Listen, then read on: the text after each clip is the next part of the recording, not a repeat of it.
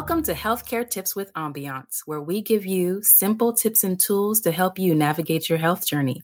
I'm your host, Regine Josie, family nurse practitioner and the founder of Ambiance Primary Care in Silver Spring, Maryland, where our focus is healthcare made simple. And today, we're taking a look at chronic pain and some of the ways that we can manage it. Pain is a thing, so let's talk about it. There can be many reasons why people experience pain, chronic pain, acute pain, any type of pain. And these issues can make for a very significantly debilitating way of life. And to discuss this issue further, we have the honor of being joined by Dr. Burns. She's an anesthesiologist, pain medicine physician, and the co-founder of Cultured Therapeutics. Dr. Burns, thank you so much for joining us today. Thank you, Regine, for having me. I'm very excited to be here and chat with you as well as your guests about chronic pain. Awesome. So pain, it's a thing. Oh my goodness. Please tell us a little more about your specialty and what you focus on with your patients in your practice. Of course. Well, I just want to start out by saying it is absolutely a thing. It is the number one reason that people will present to the doctor or their healthcare provider looking for answers to why they're having pain. Now, my specialty is in chronic pain management. So we focus on patients who have had pain in a particular part of their body or sometimes their whole body for more than 3 months. When it's persistent for more than 3 months, we call it chronic pain. In my clinic right now, I primarily focus on adolescents and young adults, but I am trained in adult and pediatric pain management. And I do want to get into the sort of different schools of thought about how pain is treated. But we take a very holistic model in the pediatric realm to look at all of the aspects that may be affecting a person's life, including their ability to go to school, their ability to function within their family, and of course, their ability to do the things that they want to do, whether it be play sports or get into different social activities. Now, there are a variety of reasons, right, that are encompassing pain, but I think it would be helpful to first maybe understand the differences between, how acute and chronic pain works. Do you mind speaking to that a little bit? Yes, I love talking about, and we call it pain education. So I love doing pain education because a lot of people don't know, including, unfortunately, physicians and different healthcare providers, because we just don't really get that information and that education in medical school and residency. So acute pain is the pain that most people think of when you have a toothache, if you stub your toe, if you accidentally slam your finger in the door, or, God forbid, something worse, like you get a broken bone because you have a car accident, something to that effect. Right, now, right. That pain signifies tissue damage because there is something wrong inside of the tissue, and we have the appropriate signals going from the peripheral nerves, from, let's say, if you stub your toe, all the way up into the spinal cord, from the spinal cord into the brain, and then going to the different areas of the brain that are responsible for the perception of pain. But acute pain goes away very quickly, depending, of course, on the mechanism of the injury. Right. You might, touch the stove or, sip too hot of a coffee and you burn your tongue. That goes away in no more than a day. And the reason that acute pain goes away is because we have what is called descending modulation, basically a top-down phenomenon from the brain to the peripheral nerves that say, okay, we're good now. The tissue damage is not ongoing. We are in the healing process. You can go ahead and stop sending the pain signals. And so the pain goes away. With chronic pain, go ahead. Sorry. Oh, I'm sorry. Oh, I'm so sorry. Now, I was going to say, you had touched on, being able to see the adolescent or pediatric population, which you don't too much see that when it comes to pain management, right? Or you don't really think about, children or that age range really having to experience chronic illness like that, or chronic pain rather, right? It's true. Yeah. So it's really nice to kind of see that there's someone who's focusing on that population specifically. Can you maybe discuss how, your method of chronic pain management, either for that population or even for an older generation, if in your experience, can you kind of how does that make a difference in someone who's tried other options? Yeah, that's a great question. So much more so in the pediatric realm than in the adult realm, but thankfully not ubiquitously at all. But in the pediatric realm, we tend more to focus on the biopsychosocial model of chronic pain, meaning that the pain touches every aspect of the person's life. It's not just what's going on in the body, it's not just the bio. We tend to have a much more biocentric view of pain and its management on the adult side of chronic pain. So in pain management, you're more likely to go to the doctor for adults and either receive medication or be offered an injection or some sort of a nerve block type of procedure to treat the pain specifically going on in the body. But what we know in terms of pain research is that there is a very large psychiatric component to pain. Anybody who's had any pain of any sort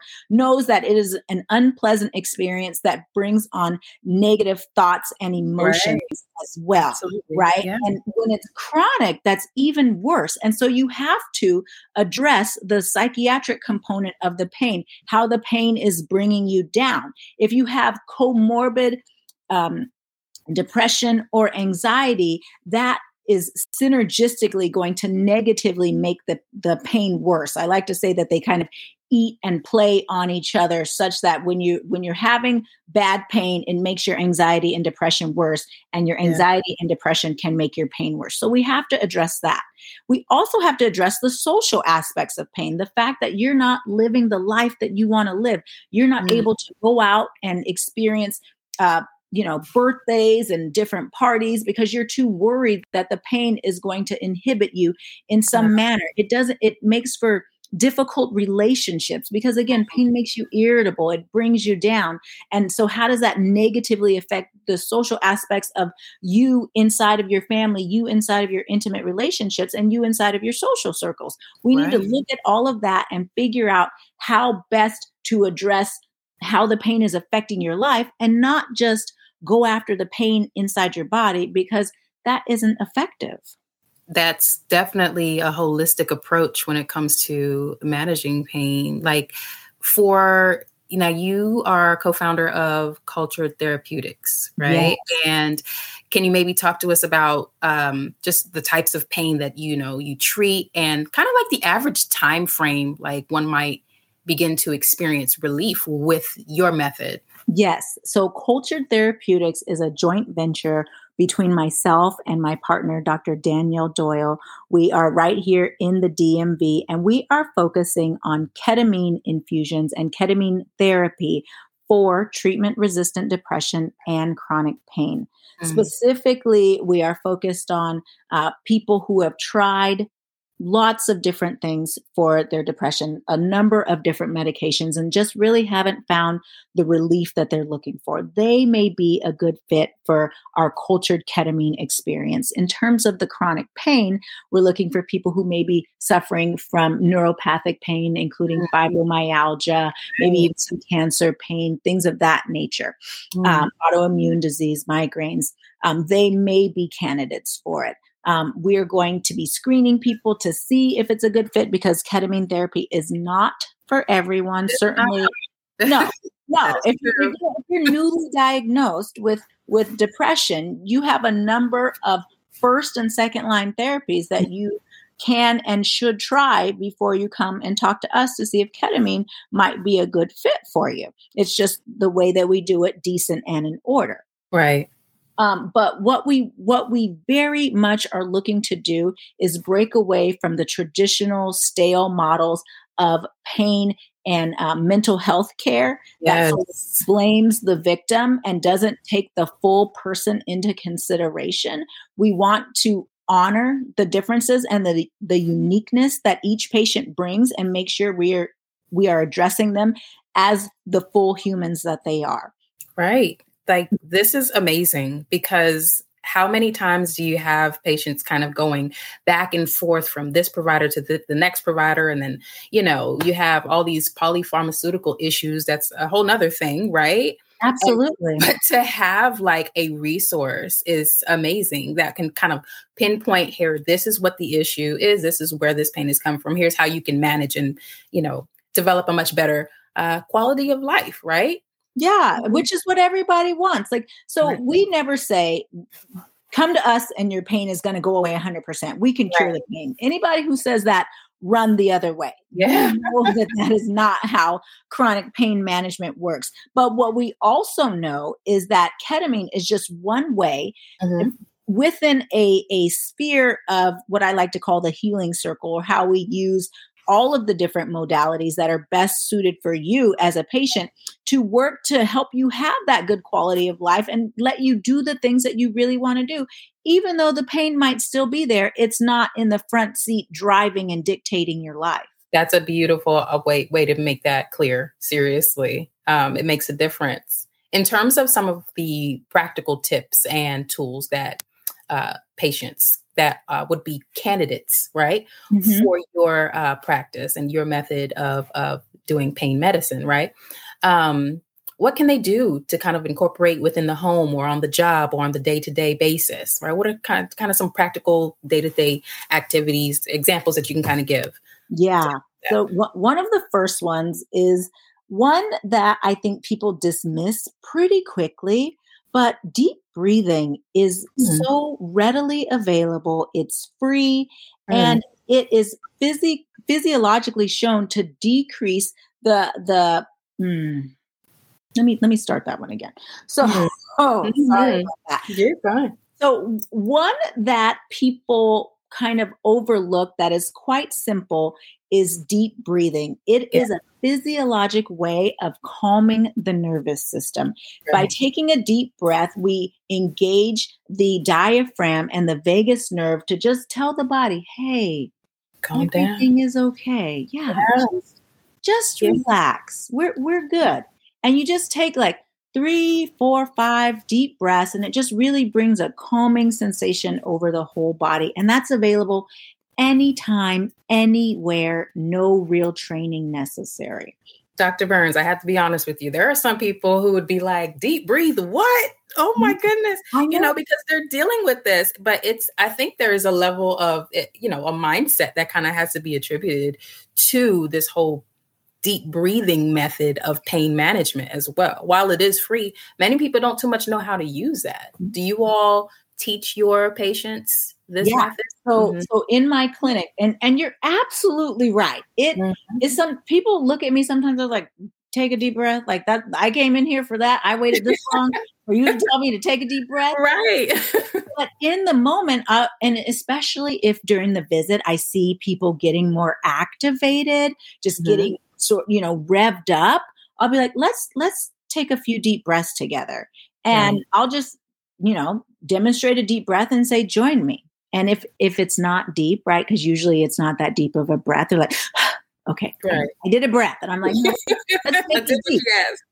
Okay, Yeah. so then we'll count, right? And we'll do let's inhale for 4. 1, Right. 2, 3, 4, and then exhale for 4. 1, 2, 3, 4. And then I'll get into it. If I have a little time, I'll get into it. I'll have them put their hand on their chest, their hand on their belly, and feel each one move and kind of direct them. Okay, Mhm. blow the air into the chest. Now blow the air into the belly. Let the belly fill up big and round like a Buddha, that sort of thing. Just Oh. nice and slow, nice and soothing, just to give them a little taste of sort of the meditative experience that breathing can be. Mm, A lot of people right. take breathing for granted, but that's just one very simple one that I like to give. Another thing that's important, and this is kind of counterintuitive because it hurts to move, but Mhm. movement is a vital part of managing pain. Mm. When you're in severe pain, you feel like I can't do anything. But when you get that little window, and especially if you have chronic pain, a little bit of movement goes a long way. A walk around the block consistently, some gentle stretching. The body is meant and made to move. The muscles get tight, they get contracted if you don't move for a long time, and that in and of itself can cause pain. You know, it's essential to have pain management, and just the support that it can provide. I think it's really just knowing what your resources are. Can you maybe share how patients can find you and your services? Yes, absolutely. So, Cultured Therapeutics, you can find us on all of the social medias with that. handle, Cultured Therapeutics. You can also find us at our website. That's probably the best and most secure way to find us, and that's just culturedtherapeutics.com. Awesome. Dr. Burns, thank you again for joining us on this episode of Healthcare Tips with Ambiance. It was such a pleasure to have you. Thank you so much for allowing me to chat with you about this topic that is so near and dear to my heart. Absolutely. Hey, listen, to all of our listeners, thank you for joining us. It's real advice from real healthcare providers, and it's healthcare made simple. Like, share, follow, and subscribe through our Facebook, Instagram, YouTube, TikTok, all the things at Ambiance Primary Care. I'm your host, Regine Josie, family nurse practitioner and the founder of Ambiance Primary Care in Silver Spring, Maryland. Join us on our next episode of Healthcare Tips with Ambiance. Until then, be kind to everyone for no reason.